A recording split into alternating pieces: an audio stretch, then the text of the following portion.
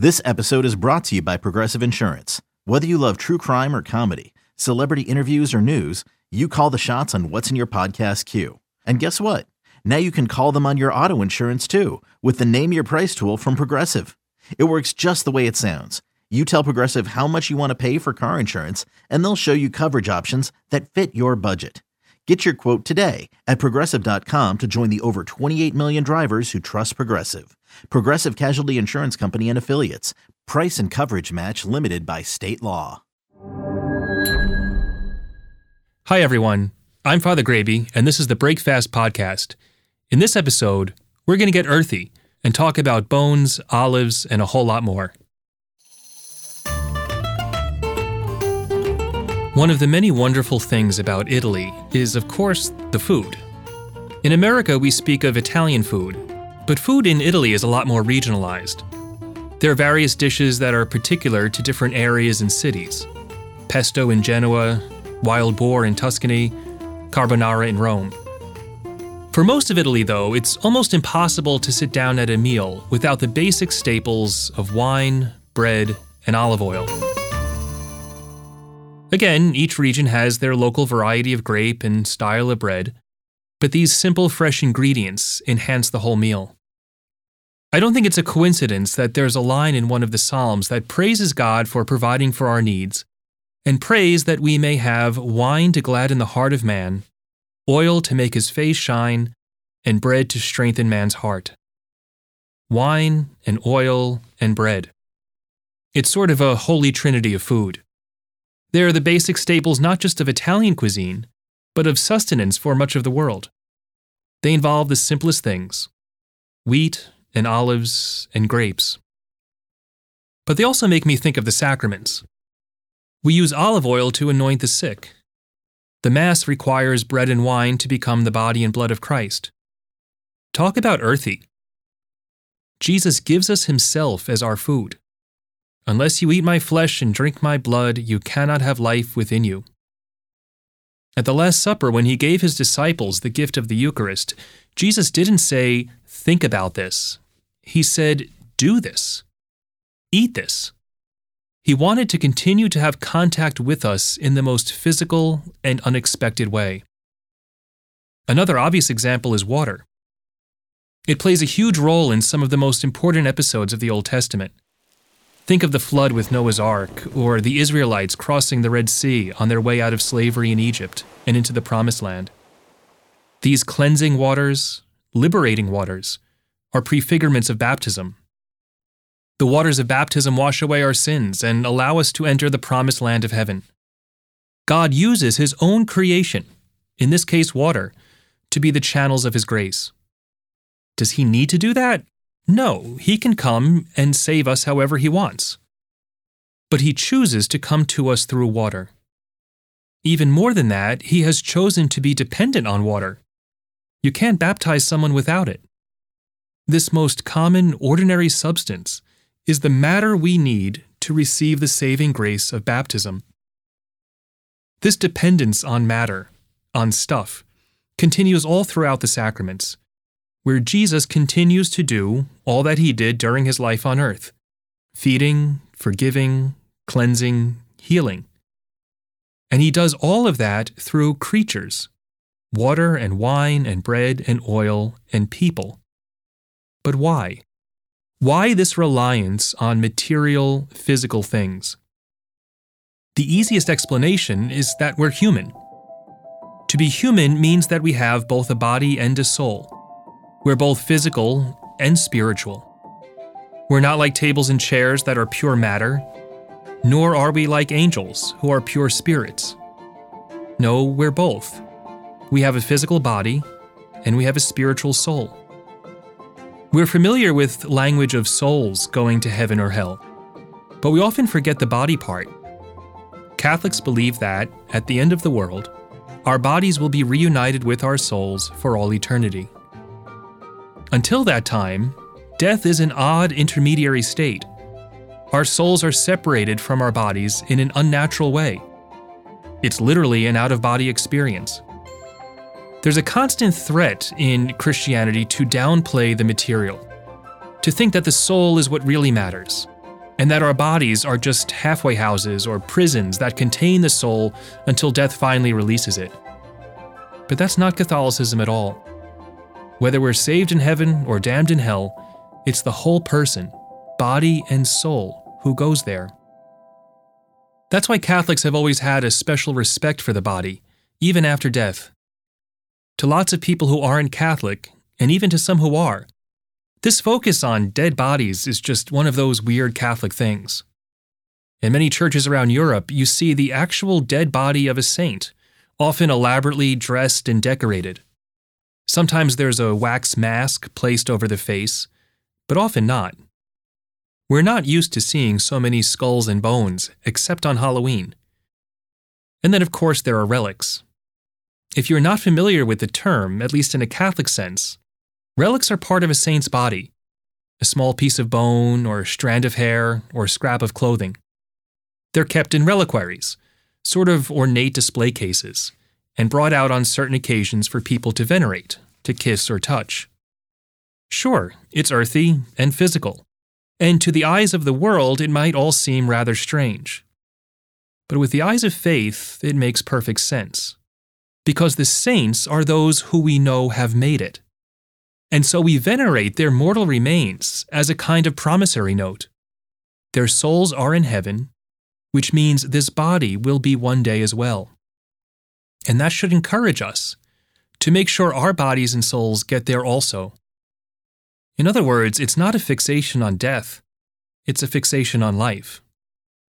The comfort we feel with bodies and bones is part of the importance we give to material things in general. Catholicism is a religion of the senses, things we can touch and taste and hear and see. Think of those classic Catholic things, what we call the smells and bells. When you walk into a church, at least traditionally, all your senses are engaged. There's the smell of centuries of incense and beeswax, the sound of bells tinkling or tolling, people touching statues and kissing icons. This is why Catholic churches are, or should be, full of holy images, statues and paintings. It's all part of this incarnational reality. In the early church, there was a heresy known as iconoclasm. It said that we should not depict God in works of art, much less venerate them. The iconoclasts went around destroying icons and statues and holy images, leaving churches sterile and whitewashed. The instinct of Catholics knew this was wrong. We live in a world that God created and called good. All of creation is caught up in the worship of God, and He uses it in His saving work. He even became man, taking on our flesh to redeem us from within. So we can depict God because He has depicted Himself. He bridged the gap between heaven and earth, working in and through His own creation. This whole system of what we might call mediated grace finds a powerful expression in Mary. Devotion to Mary is another of those distinctly Catholic things. We could do a whole episode, really a whole season on Mary. I would just say here that what makes a lot of people uncomfortable with Mary are the same things that make people uncomfortable with the Church and her sacraments. Both are seen as unnecessary obstacles to a personal relationship with Jesus Christ. Why do I need to go through Mary? Why do I need to go through the Church? Well, here's the kicker. Because that's how Jesus comes to us. He didn't just appear on earth out of nowhere. He came through a mother, from whom He took real flesh and blood. He continues to come to us through His Church, through His sacraments that continue His saving work. So Mary and the Church are not hindrances to a relationship with Jesus. They're the only way to a relationship with Jesus. It's not on our terms. It's how He Himself designed it. I often hear people say that they're spiritual, but not religious. They mean a lot of different things by that, but there's a fundamental problem. We can't be just spiritual because we're not spirits. We have bodies as well, and that physical element has to be included in the worship that we give God. That includes our voices, our gestures. We kneel and genuflect to show our lowliness before Almighty God. We bow our head at the name of Jesus as a sign of reverence and respect. We beat our breast, tap it really, when we admit our sinfulness during the Mass. All of this is the outward expression of our interior spirituality. We see this in lots of other ways. When we're really excited about something, we smile or walk and talk or drive faster. Our bodies are also part of how we worship God. We fast on certain days, depriving our bodies of food to remind us that God alone satisfies and nourishes us. The pang of physical hunger sharpens our spiritual hunger. A good example of this is the ancient practice of abstaining from meat on Fridays. It goes back to the earliest days of the Church. There's a lot of confusion about this practice, which is why nowadays it has been almost completely abandoned. To many people, it seems like an arbitrary sacrifice and a weak penance. Why give up a hamburger just to have a lobster instead? But silly cliches like that miss the point entirely. Friday is the day when Jesus died. When we give up animal flesh, we remember that He gave up His flesh for the life of the world. We recall His words in the Gospel, that unless we eat His flesh, we shall not have life. So, just as every Sunday is for Catholics a mini Easter, when we celebrate the resurrection, so too is every Friday a mini Good Friday, when we commemorate His Passion. What we eat, or don't eat, is part of the equation, part of how we relate to God and express our faith. It's not being just spiritual, it's being fully human. But we glorify God by more than menus. We do it also by our good works, the things we actually and physically do. And this includes the public worship of God. We're not isolated islands. We're part of a family of faith, and families need to come together. We physically go to God's house. It's making the effort that we make in any relationship, to be with that person, to spend time together, to show that we're willing to sacrifice other activities and commitments because we value this time together.